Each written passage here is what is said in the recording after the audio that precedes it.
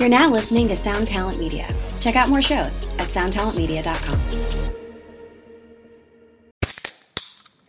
Hey, what's up, everyone? I'm Matt Migaki, the vocalist of Cryptopsy and the host of the Vox and Hops Metal Podcast, where I sit down with fellow metal musicians. We talk all about their lives and music while sharing killer craft beers. If you've ever wanted to sneak backstage and share a beer with one of your favorite musicians, well, Vox and Hops is the podcast for you. This week on the podcast, I had an amazing conversation with Morgan Lander and S.J. Jones about Kitty Pig. There is this episode and over 450 other ones to help you enjoy life, metal, and craft beer. So what are you waiting for? It's time to become a Vox and Hops head. Cheers!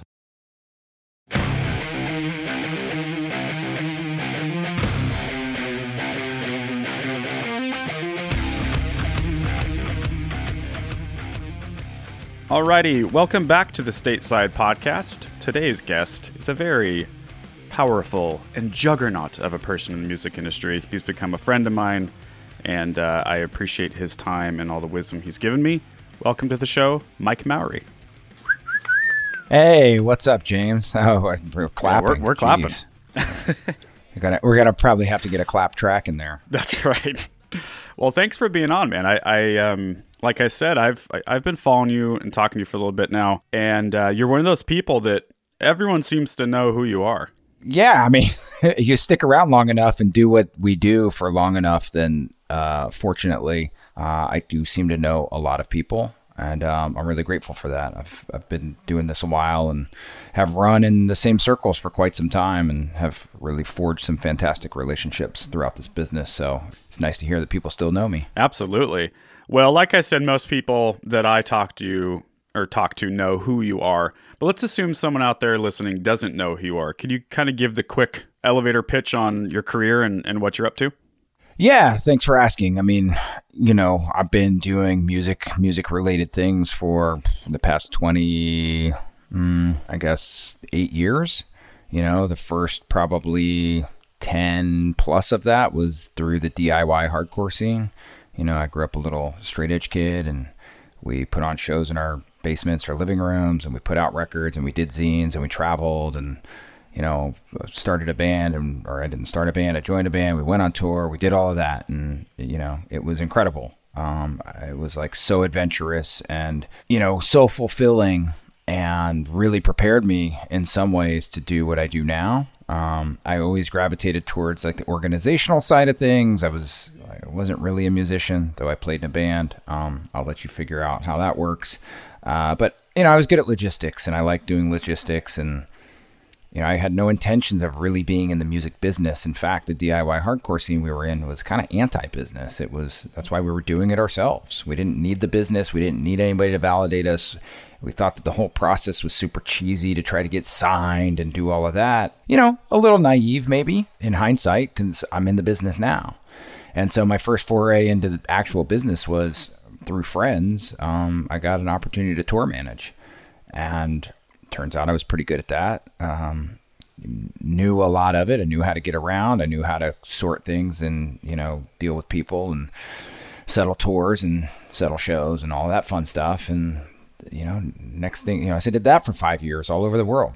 It was a really amazing experience. And, had so much fun doing it. And, the beauty of hindsight is I can gloss over all of the challenges that were there. Just as a whole, it was incredible, and really allowed me to start to get to know people in the business, booking agents, promoters, some of whom I'm still friends with today.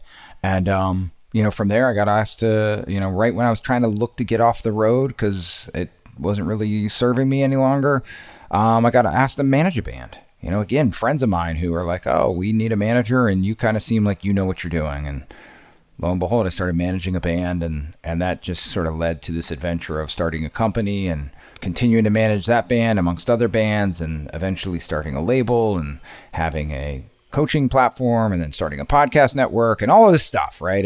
And then at some point, it seemed like it made sense for me to go work for a larger company, which maybe is a little bit backwards from what other people do. Most people work at large companies, get all that experience, and then they go out on their own. But this is my path. And, so I started working at a company called 10th Street Entertainment here in Los Angeles back in 2018. And it's been fantastic. I manage a couple bands over there. I manage a band called Ice Nine Kills, and I manage a band called Solence from Sweden. And I'm really excited about both of those. And I took the podcast network that I was one of the founders of and sort of ended up merging that in with the guys from Sound Talent, good friends of mine, Dave Shapiro, Tim Borer, and Matt Anderson. And, it's been a really cool way to continue that part of the business that I was passionate about. And,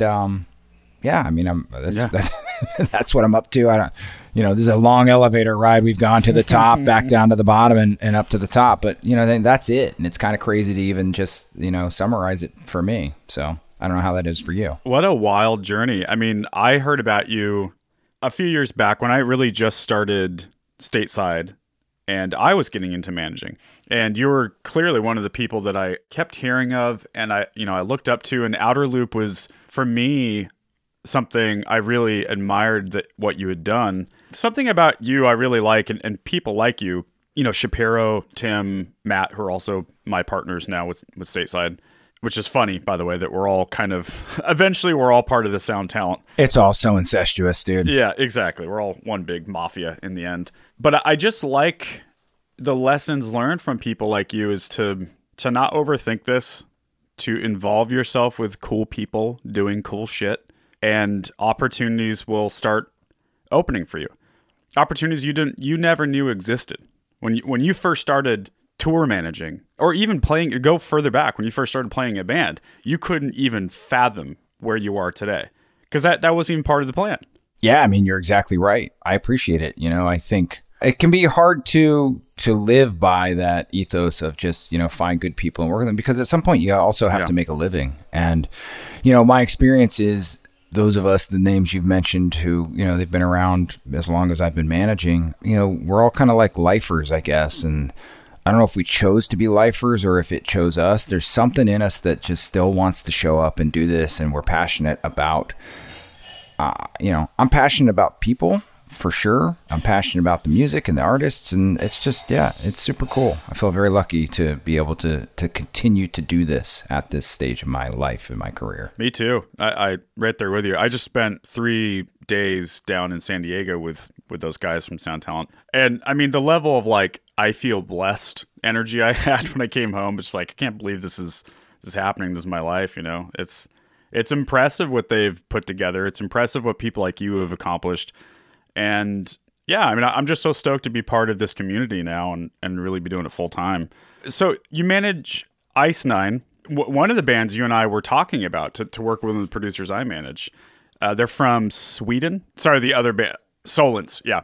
Solence is the name of that band. Yeah. Swedish artist. Yep. And who are some of the other artists you've been a part of over the years? Well, the first band, if we go back to the tour management days, the International Noise Conspiracy, which was, Dennis, who sang in the band Refused. It was his band after Refused broke up in 98. Noise Conspiracy came over to the States in 1999. And, I was a guy with a van, and they needed somebody to drive them to 3 shows. And they had a good friend who was also a good friend of mine, and he couldn't do it. And they said, Mike's got a van, let him do it. And so those 3 shows turned into a 5-week U.S. tour with bands like At the Drive-In and Murder City Devils. And, so that was, the start of it. And then the first band I managed was Darkest Hour, a metal band from Washington, D.C. They were signed to Victory Records. They were doing Ozfest in 2004. And, some of the notable artists that I've managed since then, I was responsible for the development of a band called We Came as Romans. I worked with a guy named Devin Townsend. I worked with an artist named Periphery. And there's been, tons of others in there, and I was fortunate to be a part of the Refused reunion and managed them for a number of years, co-managed them with a great guy in Sweden. And yeah, I mean, there's been tons of artists in between. Well, it's something I ask everyone, Mike, and I'm curious what your take on this is. Just generally speaking, let's assume someone's listening and they want to work in the music industry, either on this side of the fence that you and I are on, or they want to be an artist. They want to actually perform and make records. What is your general vibe on the current state of the music industry?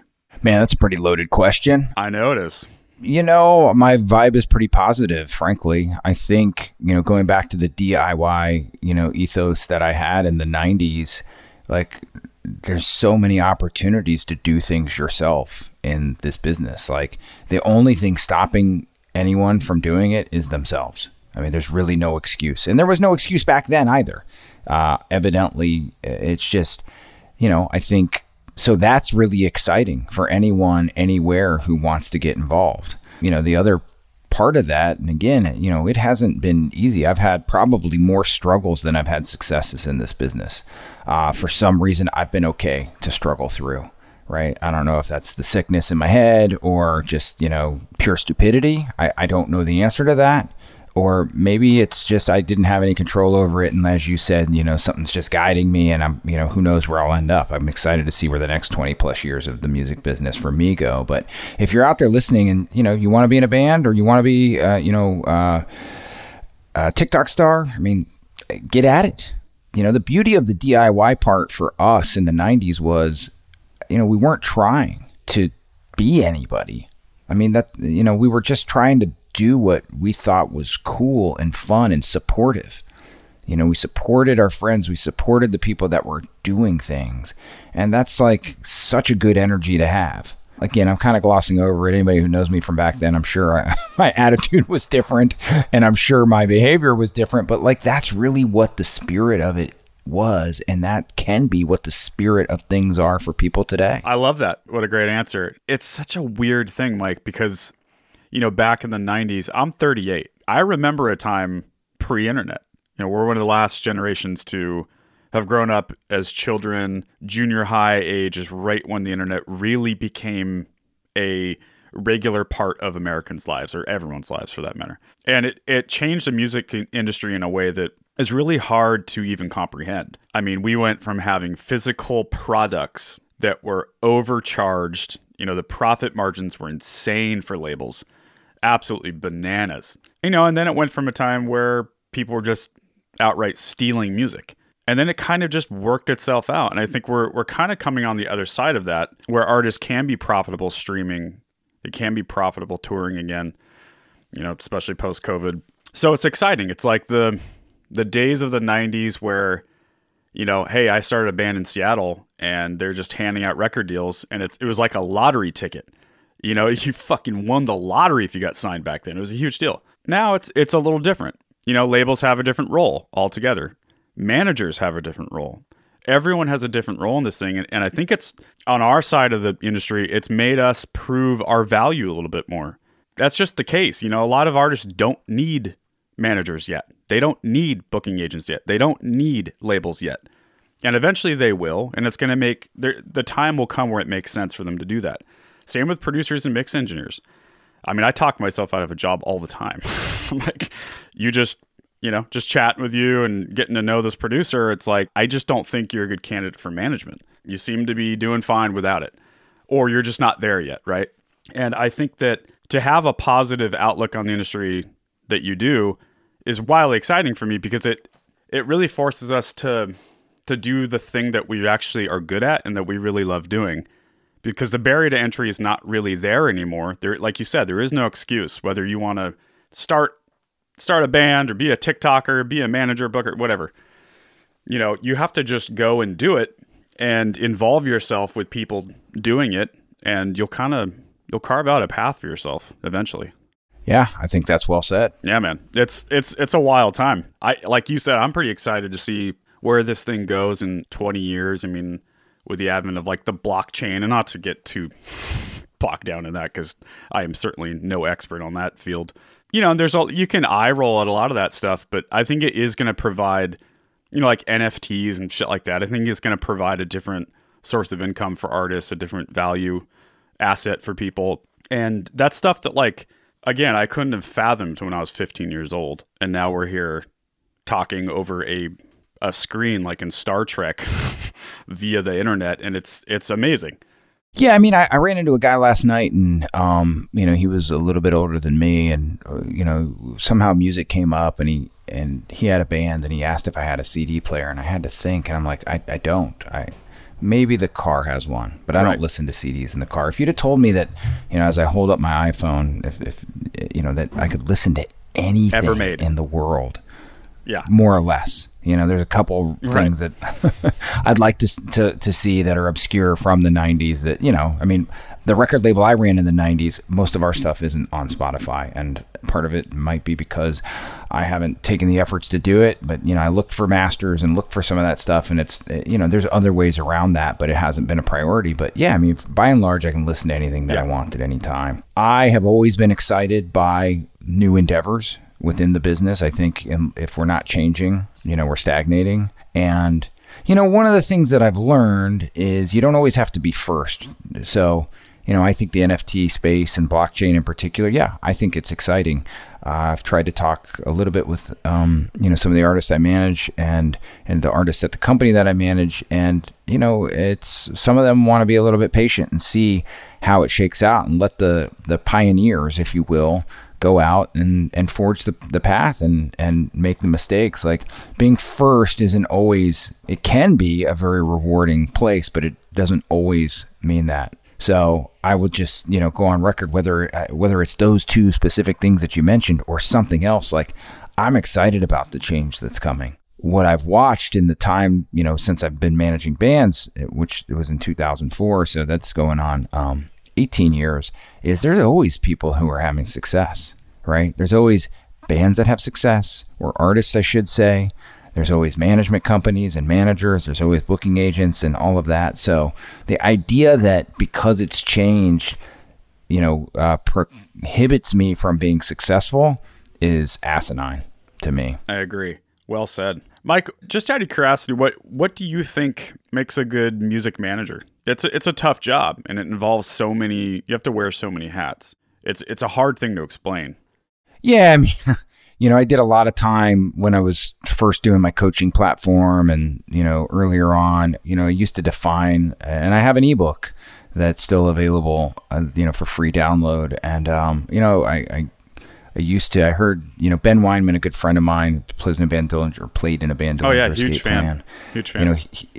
He was a self manager, more or less. He managed his own band for most of their career. He always used to describe it, management as not what is, but what isn't, and basically you take all the roles, and if any of them are missing, right, the roles being a booking agent, a label, an attorney, whatever it may be, merchandiser, like if they're not there, the manager's got to figure out the solution for it. I really try to take an approach that's full scope, if you will. Like I've watched managers come in so many different routes. I came from the tour manager route, more or less. There's ex-A&R guys. There's people who used to work in the merchandise business. There's people who were publishers. There's, all booking agents who have become managers. And to me, like what I've seen in the last few years is I'm trying to build a team that creates this incredible foundation for the artist to flourish. And, plenty of managers who are really good, like promotions guys. And there's plenty of managers who are super creative and they'll come in and advise an artist. And like, it doesn't mean that I can't do those things and I haven't played that role.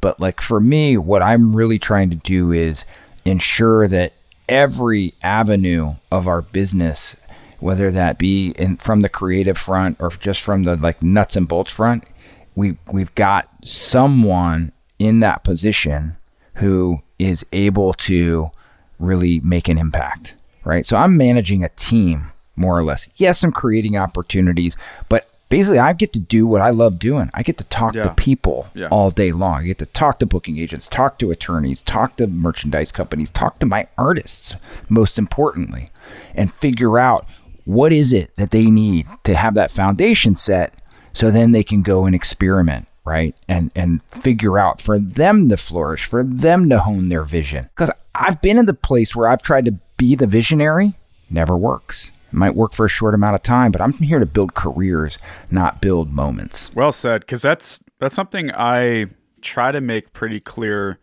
as a producer manager. I often start the conversation with what I don't do. I'm not a booking agent. That's one thing I'm not.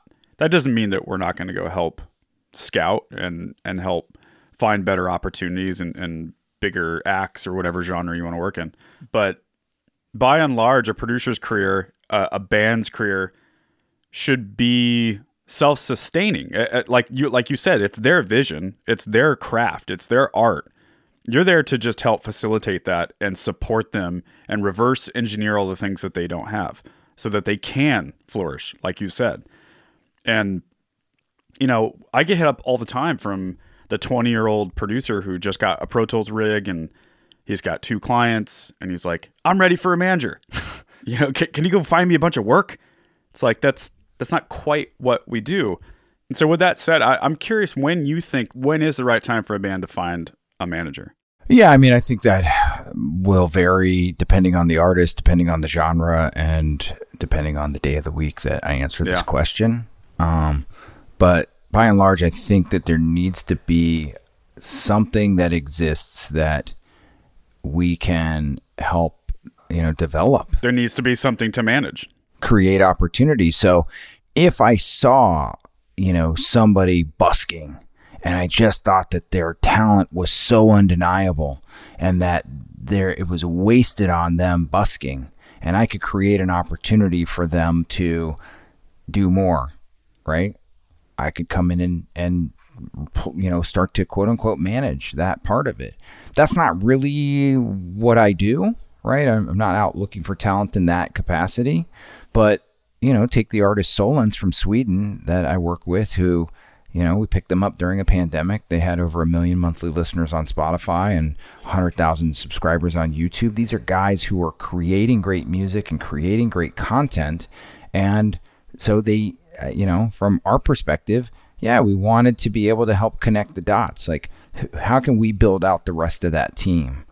And so the understanding isn't like, I'm not going to go all of a sudden become their marketing team, right? But if we decide, as we've been doing, self-releasing music up until now, and need to bring in people to elevate what we're doing marketing-wise, I'm going to spearhead 5 conversations with people who I think can help us market it, right? And I do that in all of the different, I'm kind of drawing with my hands, silos, if you will. And the silo, roles, booking side, music release side, merchandise side, publishing side, creative side, whatever it may be. Those are those silos. I like to try to, develop all of those in parallel, understanding that some are going to be higher, or further along than others, but have that vision. So it's all kind of growing and coming together and being able to pinpoint where I think things maybe need adjusting. Or if things are really working, to throw some fuel on. So you really asked, like, when is a band ready to be managed? I don't really think I did a great job of giving you a succinct answer there, because there is no succinct answer to me. It's going to vary, no matter what. That's interesting. Something to kind of pivot to something else, Mike. While you were talking, I was thinking about the type of bands you've managed, the type of bands you manage now. And I'm using the word band. You've managed artists, for sure. Mm-hmm. But by and large, it's been bands, more than 2 people. And even more specifically, it's been rock bands, at least more in that genre than not. And same for me, same for a lot of people we know and work with. We clearly come from a rock setting. That's just sort of our lineage. With that said, you and I both are old guys that come from the 90s and early 2000s. We remember a time where, I should say, we've seen genres come and go and be popular at one time and then kind of fall off the cliff, and then now it's hip-hop's moment or pop's moment or whatever. How do you feel about rock as a genre in the music industry? Are you hopeful for it as a genre, or do you just think everything has just changed and there is no moment, it's all just kind of chaos? I don't know if I'm the best qualified to answer that. I'll say that, like, I do manage rock bands, rock and metal primarily, and I am able to make a living doing it, and I don't see that living going away. Thankfully, I only see it growing. So I am excited about it. I think I could manage any artist in any genre. that said, the reason that I continue to stay in rock is that's where most of these relationships are. So that's where most of the opportunities come from. But I've watched friends who've managed rock bands have a person that they know or like, break out and go into another genre. I've got a guy at the company I work with who, has really spent a lot of time with country acts and is really starting to have success there. And part of it is being able to understand what is good versus what is bad in terms of what's, musical talent, but really it's about the relationships. And so I don't know. I feel fine with where rock is and where it's continuing to go. I don't spend a ton of time, prophesizing about the future of the business or the future of the genre. Which, by the way, I think that's a good optimistic outlook in itself. I liken it to, not to get into politics, but prior to Trump, say we had someone like Obama as the president, whether you liked him or not, whether you agreed with him politically or not, and half the country didn't. Most of Americans didn't really think about the president, right? Most of us just kind of went along our day because it wasn't a constant reminder that some lunatic was in the office or not. And I think that's kind of what you're getting at, is that rock music, there's no need to really lament on whether it's going to be really profitable in the future or if it's going to have another moment like it did in the 90s. It doesn't matter. It's irrelevant because people like you and I are supporting ourselves off that music. I'm paying my mortgage mostly by rock genre music work. And we know a ton of people that are. There's people that are playing tours all around the world, a few thousand or more people a night, making money, collecting royalties. There's a whole industry there for rock music. So that's interesting to hear because you hear people shit on it all the time that pop and hip hop is the only thing that's relevant right now, and it's just not the case. I was going to say, if I was operating in pop and hip hop, maybe I'd be saying the same thing. I don't know. Yeah, and maybe, right? Yeah, because to your point of view, to their point of view rather, maybe that is a relevant way of thinking, that all you see is the rappers and the pop artists. Doja Cat is. Here's the irony, though. Doja Cat is one of the biggest artists on the planet, and one of my producers is nominated for a record with her, but he's some hardcore kid from Portland, the group listening to Refuse and the bands that you managed, and now here he is working with someone like Doja Cat. So it's all just becoming a muddy mess. Machine Gun Kelly somehow is a pop punk guy now. I'll leave that up to you to decide if he is or isn't. Who cares what we think is the point. It doesn't matter what we think. The only thing that matters is the market. The only thing that matters is there a financial support for this music? And there clearly is in all genres. And I think that's a very lovely thing.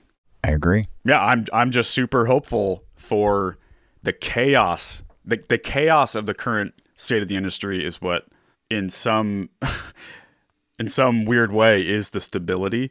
Shapiro and I were talking about this the other day, that it's so often that he and I will hear, like, I'm sure this happens to you all the time. You'll hear of a band or an artist and you've never heard of them. It's literally the first time you've ever heard of them. You have no idea who they are or what they're about. And then you look into it and it's like, oh, there's a whole thing here. There's a touring circuit they're a part of, a fan group, a financial support system for them, labels, and the whole thing. And it's the first time you've ever heard of them. Yeah, I mean, I think that, a lot of the business, even, Ice Nine Kills, who's not a household name, they've got this incredible niche audience. And so it's a great I think example. that, is probably part of that. And once you get exposure, then you're like, oh yeah, it's sort of like if somebody mentions a type of car and, I don't know, I'm not a car guy, but, I saw one of those, and then all of a sudden I've got some awareness and I start seeing more of those. So that's right. Yeah. Ice Nine is a great example of that sort of thing. My parents certainly don't know who they are. Right.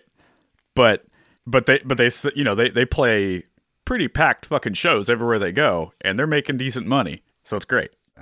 Starting a tour this week with, a slew of sold out shows, over 4,000 people at Eve Market. So, dude, we'll take that. Yeah, I mean, Ice Nine, I think, are probably our shared friend Finn McKenty. You know Finn, right? I do know Finn. Shout out Finn. Shout out Finn. He did a beautiful breakdown sort of video on this band. Highly recommend it for anyone that hasn't checked Finn's YouTube channel. It's the Punk Rock MBA. Yeah, and it's such a good point. Like guy like Finn, who's willing to do a whole bunch of research and put it into a digestible manner. Like I love that. I think him and or the people that are on the forefront of the business, I'm going to allow them to worry about whether or not the genre is progressing in the way that it's supposed to, or have the commentary on it, right? I'm just going to show up and work for my artists. So the reason that I think that I'm going to be okay, right, is I just described this lengthy career of opportunities presenting themselves. And it's, if I look back the thread between all of it, and I haven't done any of it perfectly, and I've probably done more of it wrong than I've done right. The thread is people, right? I'm in the people business, and there's probably people that are listening saying, dude, at the time I met you, you surely didn't seem to be in the people business, but I feel that that's where the intention comes from, right? And again, I've fumbled, I've stumbled, I've fallen, but where I am today, with the beauty of a little bit of hindsight, is cool. That's the thread. So all I need to do is continue to invest in people, right? Spencer from Ice Nine Kills is a perfect guy. People have asked me like, dude, you've been working with him for 8 or 9 years. Did you see this coming? I'm like, I don't know what I saw coming. What I saw was a great guy, a guy that I get along with, that I like picking up the phone for and with every day. He calls me and says, hey, what are we doing here, here, and here? I call back and say, we're doing this, this, and this. And did you think about this, this, and this? And like, it's flourished into all those, realms and beyond. It's so exciting for me because we're in new spaces. He's just at a horror convention, I've never had an artist that's been, a guest at horror conventions. It's so exciting. We're involved in all this amazing content, and I give that guy all the credit because it's his vision, but I get to be a part of it. And again, it all stemmed because, not because I thought that when I met him 9 years ago, he was going to be a horror celebrity. It's because I thought he was a really good dude and had a vision and a passion. And that's what I'm here for, whether it's rock, hip hop, EDM, TikTok rappers, you name it. Like that's what I'm here for, is the people. Yeah, I would agree. And I would also give yourself some credit there, Mike, that there's another through line through all of that, and that's you. I mean, you're a consistent figure in this story. Like you said, you've fallen, you've gotten back up, you've made a ton of mistakes. Who hasn't? Yeah, so I would pat yourself on the back a little bit there. Kind of, for those listening, he's patting himself on the back.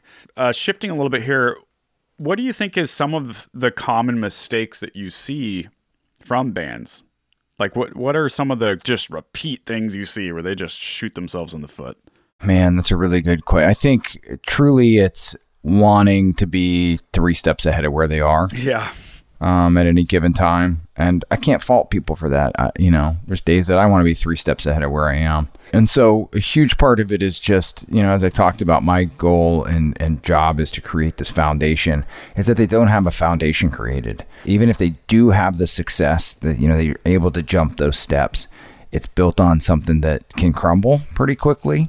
And if they don't have the steps, there's just, instead of working together, like, I participated in this. It's like I came from a world where I think there's like scarcity, where if one band makes it, they stole my opportunity. If one band gets a tour, they took my opportunity. And that's just not really how it works. There's an abundance of opportunities for artists. And, there's times I'd miss out on something and I'd be so frustrated, for the artist, or the artist would be frustrated, and, it just caused all this bickering and infighting, and it doesn't need to happen that way. So, to me, like, the biggest challenge is the nuts and bolts aren't there, but that's so hard to do. I mean, think back to when you were 18, 19, and 20. I couldn't put nuts and bolts into place. I just couldn't do it. No. The irony is part of what makes artists so great is that they're dreaming and they're thinking ahead, and they're thinking this could be bigger and better, and what if we do this, and what if we try that? But there is a reality to this thing that it takes time, and you have to have a foundation. God, that's so interesting to hear you say that, because you're right. When I was that age, oh my God, I was like, why aren't we playing stadiums, and why am I doing this? I still struggle with being impatient, and it's I think also for us, we're trying to set examples in some way. If anyone in this conversation is supposed to be the quote responsible one, it's people like us. And we should be setting an example for our artists or producers that we represent to be patient, and that everyone will get their turn. If you work hard and you make good decisions, good things will happen. Yeah, absolutely. There's such a difference between the fierce determination. If you'd have asked me when I was doing this stuff at a younger age, if I had the fierce determination that it took to stay here at any cost, I'd have told you yes, but I don't know if I would have known or believed that. What I've watched happen in my career is bands have some idealism like you've described. I think the thing I was going to say is I think it's important for artists to figure out how to be unique. And that does take time. But, again, when we all started out playing, you got to learn how do you learn? You learn by copying. Yes. Or being influenced. And, the artists that really shine through have something different and unique to add to the stream of music. It's not always clear.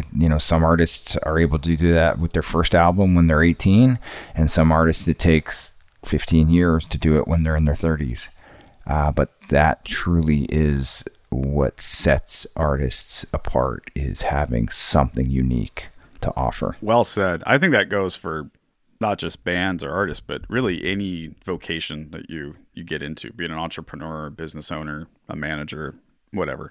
You have to have a unique skill set that adds value in a way that maybe someone else doesn't next to you. Yeah, and it's funny you mentioned the being unique.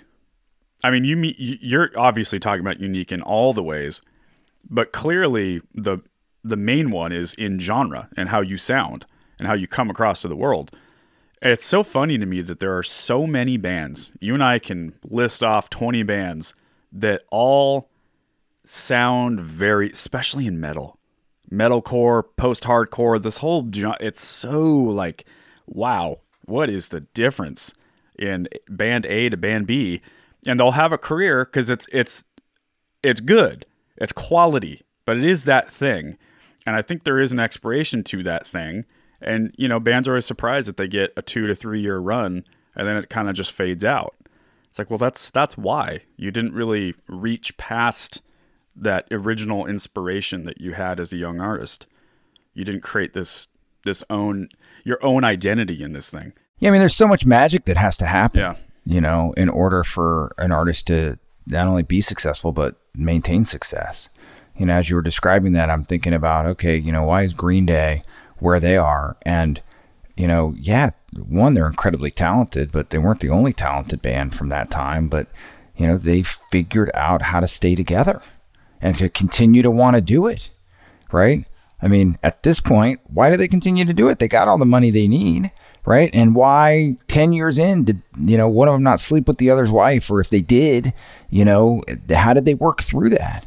Like, it takes so much other stuff other than the talent in order to allow for a band or an artist to have a long-term, sustainable, successful career. Yeah, I think of bands like Green Day, just off the top of my head. Who are some of the bands that have known each other since they're 15? Green Day, Muse is one of them, kind of a random one. U2 is a crazy example. They're like stadium rock. But yeah, they quite literally grew up with each other. Another one is Deftones. Obviously they've had a few members come and go, either not by choice or by choice, but by and large, these are people that grew up together, went in high school together. And I think there's a lot of things to be learned by that, like loyalty and consistency. And like you've said a few times now, this is a people business. We are in the business of people. And I think artists kind of lose sight of that. They get focused on the music, which clearly you should. But I think at the end of the day, they have to remember they're in business and they're in partnership with people. And that's going to take you a long way. Yeah. Speaking for myself, though I can look back at that thread and again, I can laugh at, I wasn't always the best with people. So how do you become better with people? Well, you come from experience. You hit some sort of roadblock and have to figure that out and double down. So, again, if you'd have told me when I was touring Europe in 1995, when I'm staying with a guy and, the band we're with is broken down for a week and we're staying with a guy and we like are mad at the guy because we're pissed off because we're stuck, right? Like that's not a good example of how to interact with people. But through that hardship over and over and over again, the guy's like banging my head against the wall 100 times. And then finally it's like, oh, right. I should, whatever. I've got to look at the opportunities for the positive impact that they have. So I don't know. I guess this is all to say, frankly, like, I don't freaking know anything, right? All I have is my experience. And, for artists and other people trying to get into this business, like get in, get your hands wet and get some experience because no one can tell you how to do it. We can tell you how we did it, and you can use that as hope and inspiration. But the only way to get out there and do it is to do it on your own and take that guidance from someone. Absolutely. Well, with that, Mike, I think that's probably a good place for us to end this delicious episode. Where can people find you, man? Well, let's see. The company is 10th Street Entertainment. It's not my company. It's the company I work for. It's 10thst.com. Is that right? 10thstreet.com. That makes about sense. I mean, you can find me on Instagram is the main place I hang out at Mike O'Loop, MikeOLOOP. The coaching website's still up, outerloopcoaching.com. There's not a lot of activity there at the moment, but I did mention that downloadable ebook. I'm sure there's a link there. You can shoot an email over and we'll get you sorted. It was a fun thing to do a few years ago, and I still love and am passionate about that stuff. But, thankfully I've got these other opportunities that are keeping me busy. And I really appreciate chatting with you. I'm really excited about, the steps you've made in your career and what the future holds because, good guys partnering with other good guys is a win for everybody. Amen. Well, thank you for saying that. And thanks for the time again, Mike. We appreciate it, man. Peace.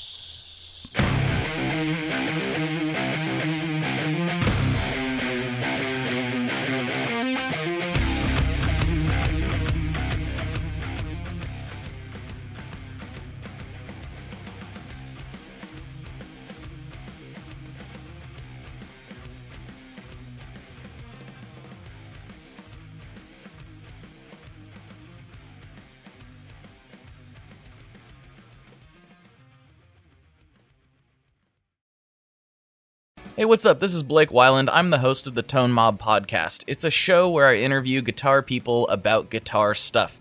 We talk about their pedals, their amps, their accessories, their preferences, all that stuff, as well as a healthy dose of whatever comes up.